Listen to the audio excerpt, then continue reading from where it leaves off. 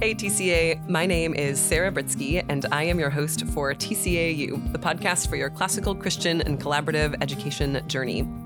I am here today with the voice on the other side of the microphone that you don't usually get to hear, Mike Kresnick. So we're so glad that he is here with me, and we are going to have a conversation today about anxiety in education, specifically at TCA. So Mike, would love to have you introduce yourself. I'm Mike Kresnick. I'm the producer of this podcast, I guess. So glad, yes. Also a co-teacher. My kids go to school here. My wife is a teacher here. And we're happy to be a part of the TCA community and happy to be here with you today, Sarah. Yeah, and you guys have been here almost since the beginning. I think we had missed the first 4 years, maybe. Okay. 4 or 5 years. It's the school community has been a huge blessing to us. Yeah, and you guys have been an important part of its development. So we're so glad. And part of that is you get to help us with this podcast. Yeah, and so I love it. I'm excited just to think well with you about anxiety in our system, specifically at TCA, and also just in the education system at large. And this is a topic of a lot of interest to me just because I hear the word anxiety coming up a lot in my work, just as a mom, and talking to my friends who are teachers around the country and especially in Omaha. And I just started thinking about, why are we always thinking about anxiety in education? What's going on that is the thing that's surfacing? I even have a friend, a teacher friend. She's now a counselor, and she said she's had high school students come into her room and say, I just can't do this work. I'm too anxious. And so really we're mostly thinking about generalized anxiety, right? Anxiety that is systemic in the system, not diagnosable anxiety. Okay. And so today we're thinking about, how does anxiety, just general anxiety that we all kind of feel, impact education? So as I started to do research on this, I Googled anxiety in education, and I thought, okay, what I'm going to see is people thinking about, how does anxiety come up? What are we doing about it? Why? I guess I expected to see why the education system specifically is causing so much anxiety. And actually what I ended up finding was just a ton of this is how we cope. This is how I respond. And so I started thinking about some different things I've read about anxiety. So Edwin Friedman's Failure of Nerve and The Leader's Journey, which was authored by a couple different people in the Christian world. And what they said about anxiety in systems, and how anxiety doesn't just exist in one person, but anxiety exists as we interact with others and in a system. And it causes us to be anxious and kind of get off kilter a little bit. And so how did those ideas I wanted to kind of lay on top of the educational system? And so I was thinking about even, what are we looking for from education today? So I just wanted to start, and I'm just sort of monologuing here with you, Mike, about, what did I find and what did I start thinking about regarding anxiety in education? Well, can I ask you a question? Yeah. Is this a relatively new thing? Are these new findings that anxiety is existing in this educational system, or has it existed and we just didn't know what to call it? And that's what I didn't do a really deep dive, but I couldn't find a lot about history of anxiety. Really, the first couple pages of a Google search, anxiety in education, was just, what do we do? And then I did some Googling on systems of anxiety, and maybe seeing if someone had thought about how the systems of education actually create anxiety or have started to. And I couldn't find anything about that. And so that was what actually kind of made me curious. Even thinking about how school has really changed over the last 25, 30 years, because we've had No Child Left Behind. We had COVID, and how that's changed how school feels to kids. And I would say more than when I was in high school. I don't know if this is true for you. I think, were you homeschooled? I was homeschooled all the way through. Right. So different, but different still. Anxieties. Well, and did you feel pressure about college? Maybe you wouldn't get in? No. I mean, I would say I was not a very good high school student. And so I just wasn't prepared for the ACTs and that college entrance stuff. I wasn't prepared. And so I didn't do well. And so I had kind of low expectations going into college. I did well once I got to college, and I feel like that's how homeschool prepared me. But wasn't super nervous about it. I just kind of knew I'm not gonna be blowing people away with my test scores. I wasn't blowing myself away either. So, yeah. And I think, do you think you felt anxious about that? Do you think that made you worried that you wouldn't be success or you wouldn't make it, or were your parents worried? I didn't feel worried about it, but I feel like that was in the water. Like if I don't go to college, what am I going to do? Like what will I amount to? That was not pressured on me by like my parents at all, but definitely felt that as I had friends going to school, friends making career choices. Just like, oh man, what am I going to do? It was just there. It was in the air I was breathing. Yeah. That's interesting. I think as I consider what has caused a shift, perhaps, even 20 years ago when we were in high school, there was not yet, or it was just beginning that schools had to meet a certain standard in order to stay open. And that led to just an increase of attention to data. And this idea of schools needing to continuously improve. And what it means for a school to continuously improve is actually for students to continuously improve, because the data is really about student achievement.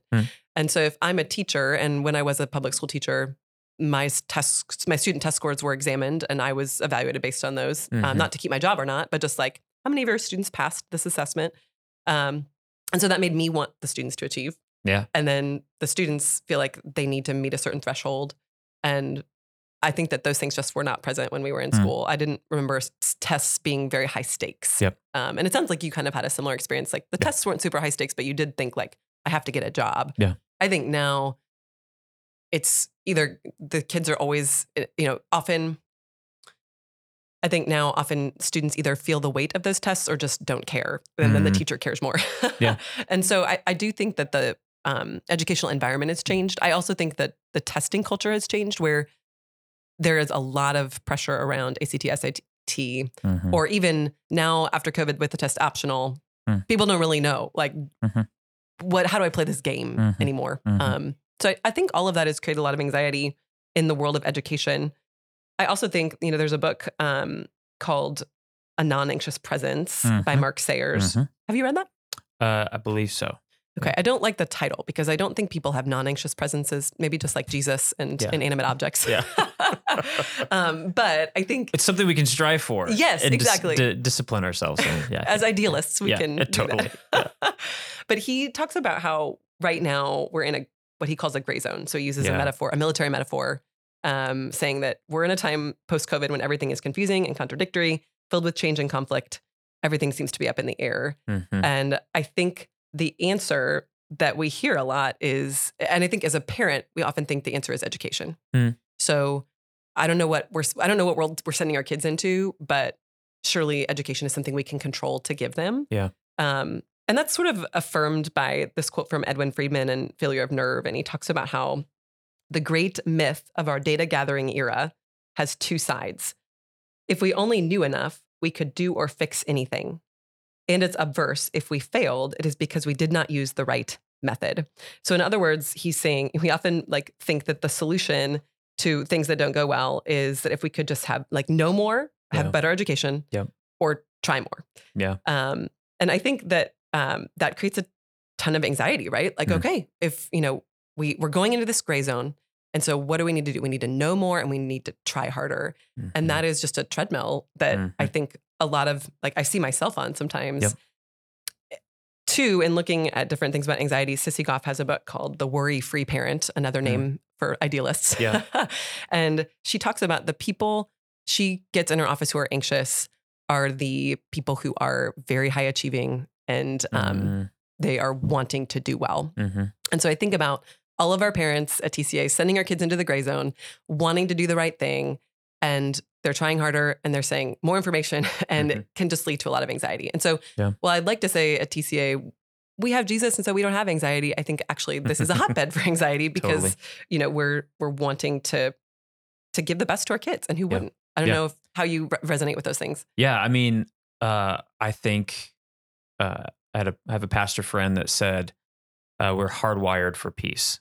Deep down inside, we want peace. And so when we see that gray zone of the world that our kids are growing up and about to enter into, we get scared and we want peace from that. And so, maybe an option for us is to be able to pick the school that our kids go to that We agree with the worldview of that school. And I think a lot of parents, good, well-intentioned, sincere parents, find a school like TCA and they're like, this is it. Yes. This is what's going to prepare my child for the world ahead of them.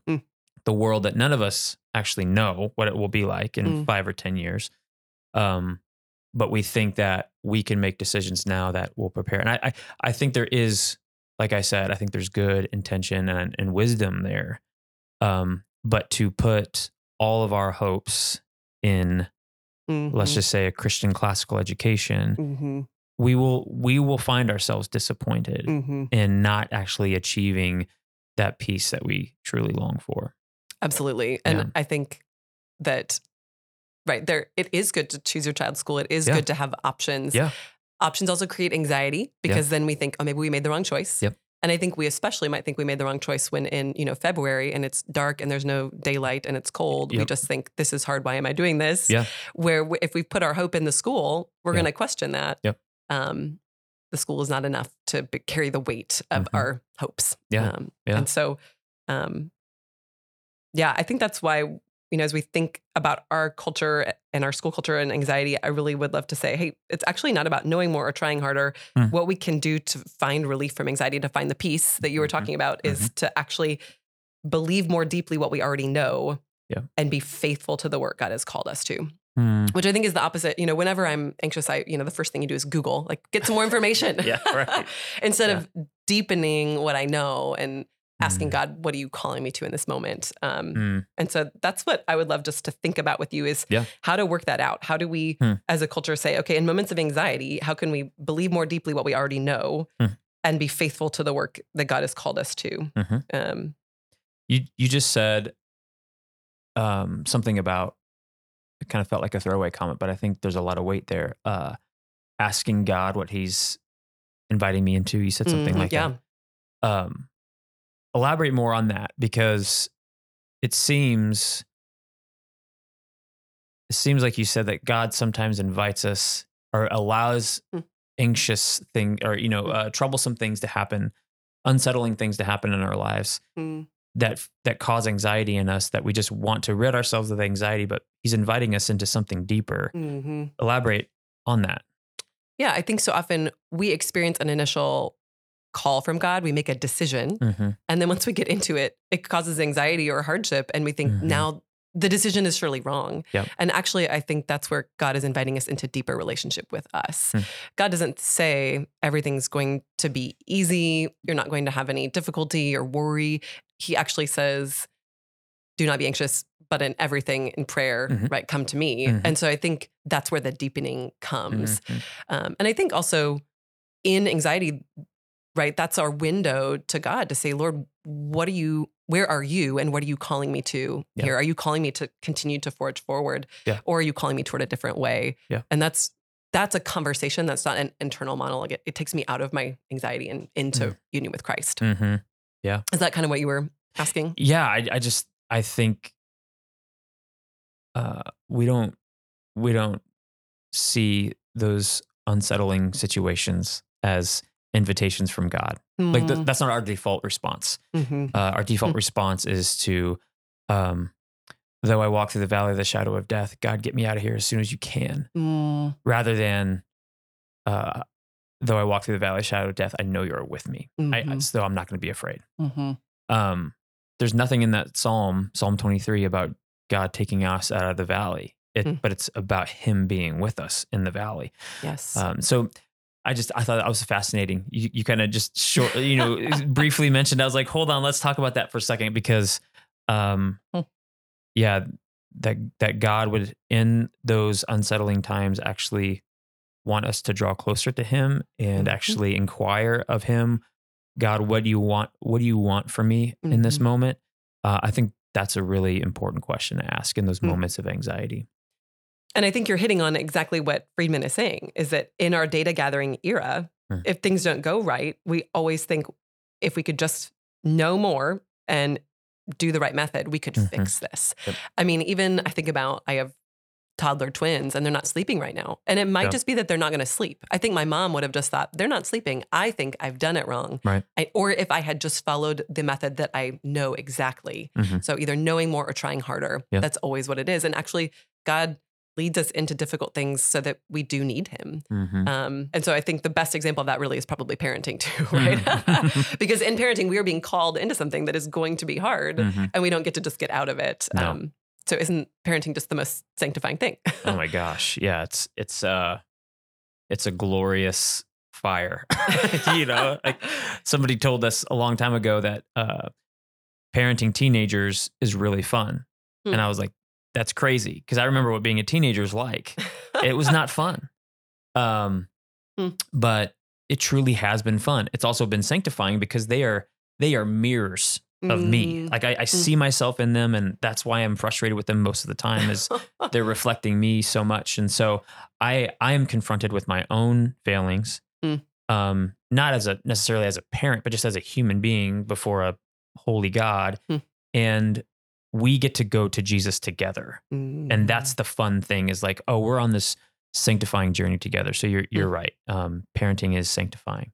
Yeah. And I think that's where at TCA, my longing as we think about anxiety is that as parents, we first would be thinking about where do I have anxiety? I mean, I remember 5 years ago, I began doing some of this reading and I would not have called myself an anxious person, but I realized actually I do have a lot of anxiety and it affects the way I interact with people. And ultimately it is an opportunity to trust the Lord more. And so I would love for TCA parents and co-teachers to start doing some of the work of thinking about, okay, where do I need to believe more deeply what God says about who I am? Yeah. And then where do I need to believe more deeply what he's called me to? And so really that's in some ways so countercultural because it's closing down some of the choices. It's saying you can't be anything. Most importantly, you're God's child and you don't need to do everything. You need to do the things he's calling you to. And then, like you said, we can give that away to our kids as we do those things. Yeah. I think the biggest thing, I wouldn't have called it anxiety either in the early years of homeschooling and then moving into classical education. But how my wife and I, Jenny, were talking about it was it highlights a lot of insecurities that me and Jenny have as parents or as co-teachers. And so those felt insecurities can kind of come off as like this anxious presence where that's transferring over to our kids or it's being displayed in our our lack of confidence in our choices of was this the right decision doing classical education and it's in those dark February days typically the post Christmas break that those questions begin to arise.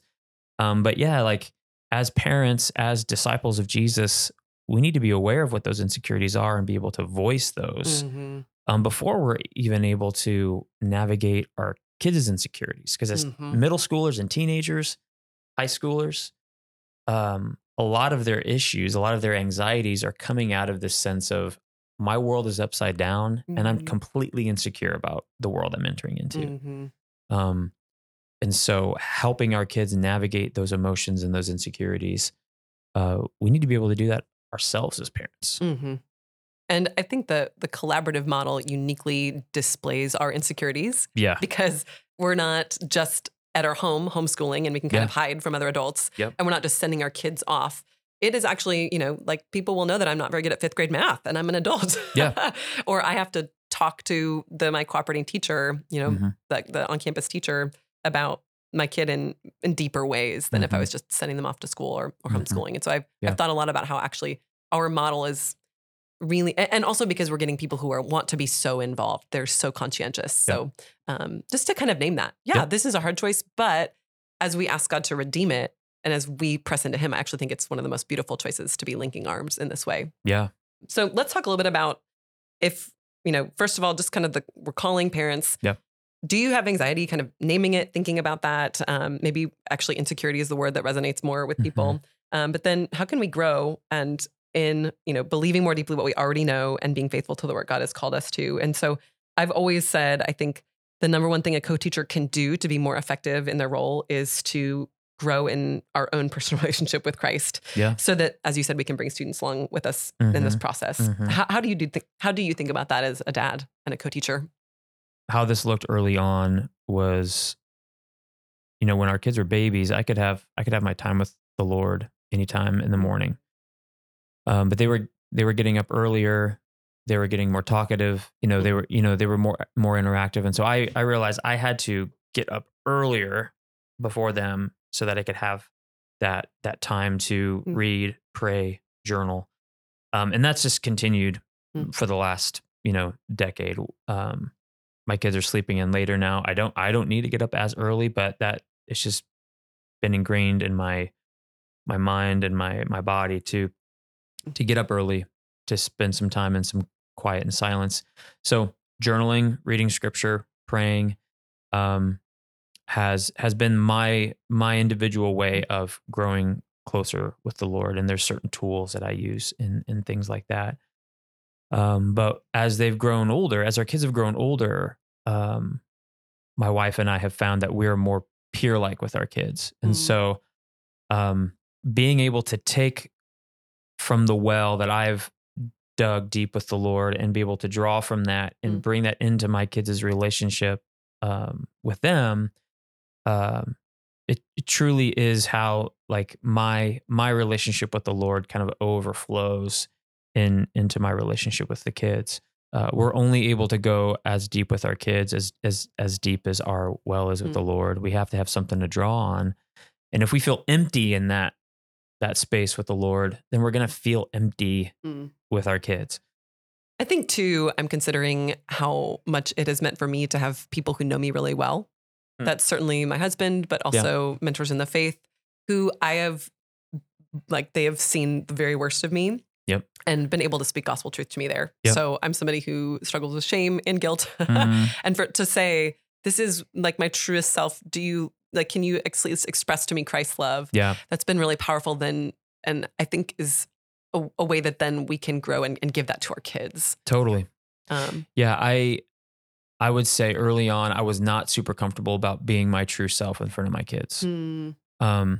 And as I was saying earlier, my kids are kind of a mirror. I'm realizing, they're going through the same things. They have my struggles, but in their own unique ways. And so I have opportunities now actually to name that with them and actually tell them stories about how I experienced that, handled that, maybe didn't handle it well, maybe fell into sin in certain ways. And there's been times where I've confess sin to my kids and I'm like, oh my gosh, they're going to lose faith in me. They're going to disown me.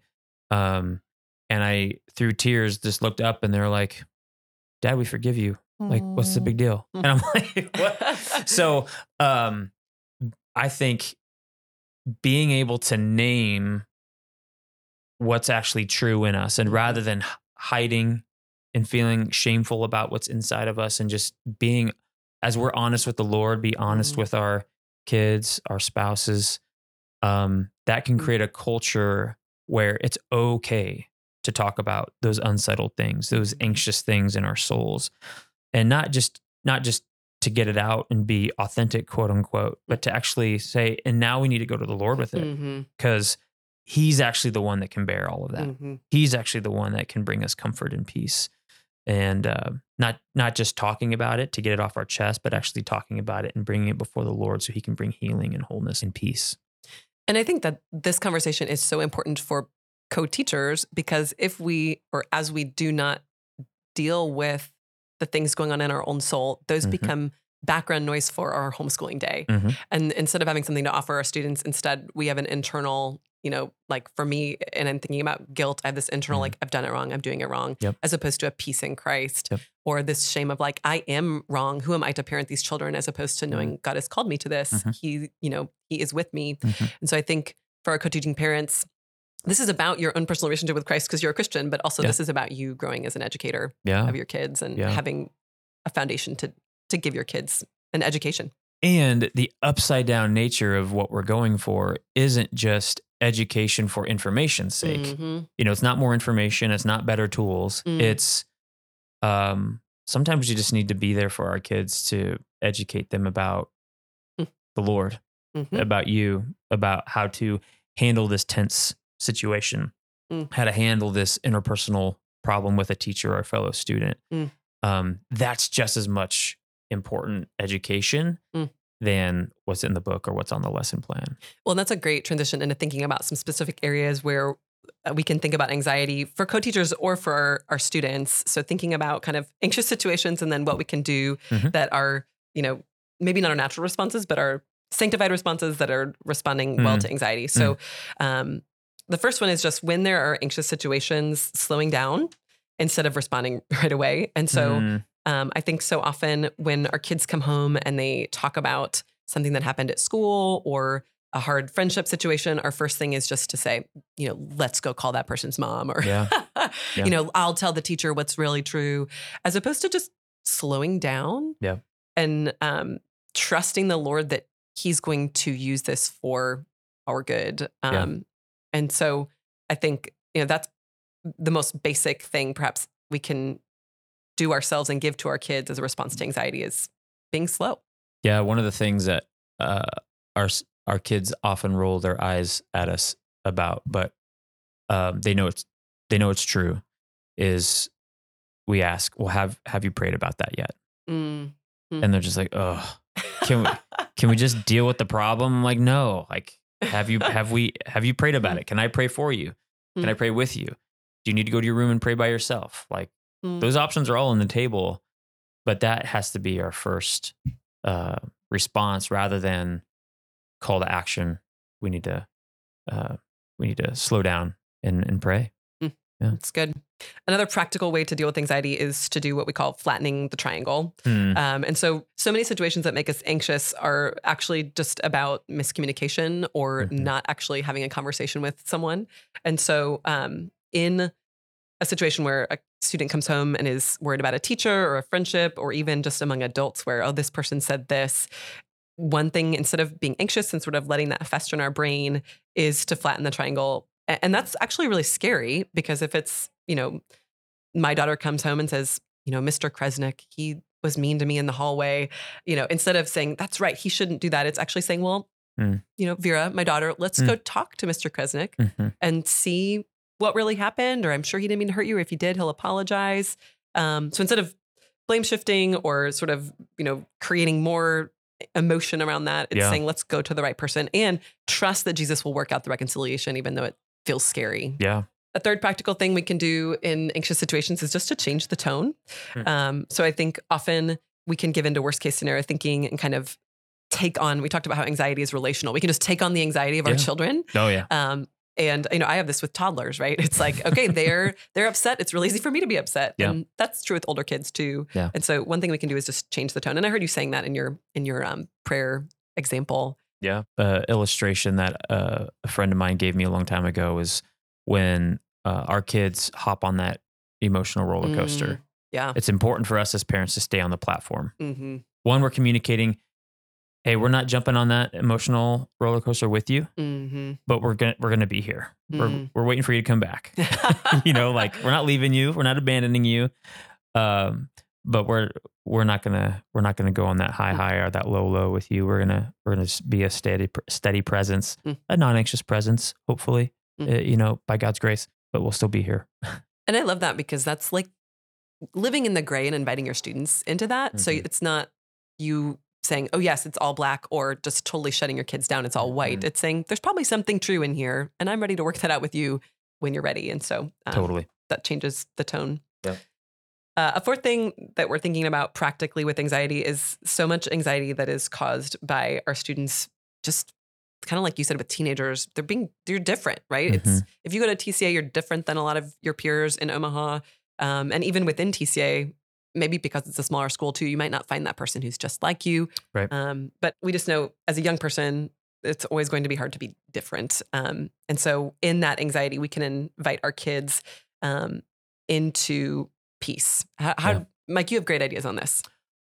One of the phrases that Jenny and I use in our house is that we want our house to be a house of peace. And so the way that's looked practically with our kids is we are the main identity speakers to our kids. So obviously their identity is in Christ, or at least we're discipling and walking with our kids as they navigate what it means to put their own faith in the Lord Jesus. But at a baseline level, we're communicating that we're proud of them, that that they are our son or our daughter, and that God loves them more than anybody can, Mm. even me as their dad or as Jenny as their mom. Mm. And often we're trying to communicate that all the time, but where it feels the most acute is when that specific child is struggling with unsettledness, with anxiety. And we were having a conversation with one of our kids last week where I just embraced that child as they cried and said, I know, but most importantly, the Lord knows. Mm. And the Lord doesn't expect these big things of you. Mom and dad don't expect these things of you. Mm. We just want you to be who God has made you to be today. Mm-hmm. So that bringing that peace has to come with a presence, especially as our kids get older. We have to have more of a presence with our children in those home days or when they come home from campus days and they're just feeling the weight. If we're unwilling to put our work down, put our chores down, and just be shoulder to shoulder, chest to chest hugging, eye to eye talking, we're not going to be able to communicate that peace well. We're not going to be able to speak those true identity pieces into their hearts. And I think I hear two things there. You're not just aligning with the people who are like you. You're not just saying, well, let's just find the people who are like us and that will make us feel okay. You're actually aligning with the Lord. You're saying, yes, let's remember what the Lord is asking of us and rest there. Yep. And then also, this goes back to this idea of you're not necessarily following through on what the culture says life or education is about, which is being successful, being the best you can be. It's about being who God has called us to be. Yep. And I think a lot of the anxiety we feel is because it's like, are we keeping up? Are we churning out the best possible students as opposed to the ones that God is calling our students to be? Yeah. In middle school, our kids are just walking through the doors. The first thing, they're comparing themselves to other people. And that just compounds itself as they get into high school because they're being asked, hey, what are you going to do with your life? Yes. Yeah. And it just compounds more and more and more. And to where some of our kids may be 3 or 4 years off from having to make any decision, but they're feeling that pressure now. And that is a worldly expectation because it pulls us out of the moment. It pulls us out of that asking that question, God, what are you wanting to do in me now? Versus, God, this thing's coming up in 4 years and I have to make a decision for that thing or 2 years or, for some of our students, it's, 12 months away. And so as they get closer, that anxiety builds and we have to be the one coming alongside them and relieving that pressure valve and helping them go to the Lord with that. Yeah. And that means being different because I think the world wants to say, show me your resume. And for us to say, I'm hidden in Christ. Yeah. It's really different. It's good. Another way we can practically deal with anxiety is to not meet everyone's needs. I think so often anxiety is caused by us thinking that everyone has to be okay. I think what that actually does is rob people of the opportunity to experience God in hardship. And so, if people are sad or upset, or even our kids, sometimes we need to let them rest in the Lord. We can't do that for them. Right. And then finally, we just want to be a culture that remembers that God is always at work. And so we can rest in that. Instead of being known as a culture of high performers, wouldn't it be great if TCA was known as a group of people who know that God is faithful and are resting and being faithful ourselves to the work that God has called us to? Yeah. Hopefully this time has helped you think about education, specifically the TCA culture and why we have anxiety in our culture. And that's not bad. It's actually because we really care. And yet we can use that as an opportunity to invite God in ways that I think are very powerful and can not just help us grow in a relationship with God, but can set our kids up on a trajectory to really know and trust God personally. And Mike, thanks for all your great examples of how you are doing that with your kids and your insight. That's invaluable. And I would love just for you to end us with some takeaways for our parents. Yeah. And I just want to reiterate, we are not doing this perfectly. We hear these like short examples and like, oh man, I'm failing. And like, no, we're all unable to meet our own ideals and our own standards. And so there's a lot of fits and starts in all of this. That's actually why I think it's important to remember in anxiety, we are to be faithful to the work God has called us to. Yeah. Not perfect. Oh, And yeah. So It's good. You're not giving up on these things. You're being faithful. Yeah. And God is then faithful to you. Yeah. Yeah. Two passages in particular that have just been helpful in just building out the language in our home around this. So we're not always pulling out the Bible and saying, well, the scripture says this, but we just have this language kind of at the ready in our minds. That's why we memorize things here at the school to have those things shape us. But it's 1 Peter 5:6. Humble yourselves, therefore, under the mighty hand of God, so that at the proper time he may exalt you, casting all of your anxieties on him because he cares for you. Mm. And so just hearing that relational nature of God, his disposition towards us, he cares for us. And so he wants us to cast all of our anxieties on him. And we've touched on this a little bit, but Philippians 4:6, Paul says, do not be anxious about anything, but in everything, by prayer and supplication with thanksgiving, let your requests be made known to God. This is where we've talked about, have you prayed about it? Have you let the Lord know about these anxious things? Verse 7, and the peace of God, which surpasses all understanding, will guard your hearts and your mind in Christ Jesus. And so that's what we're all longing for.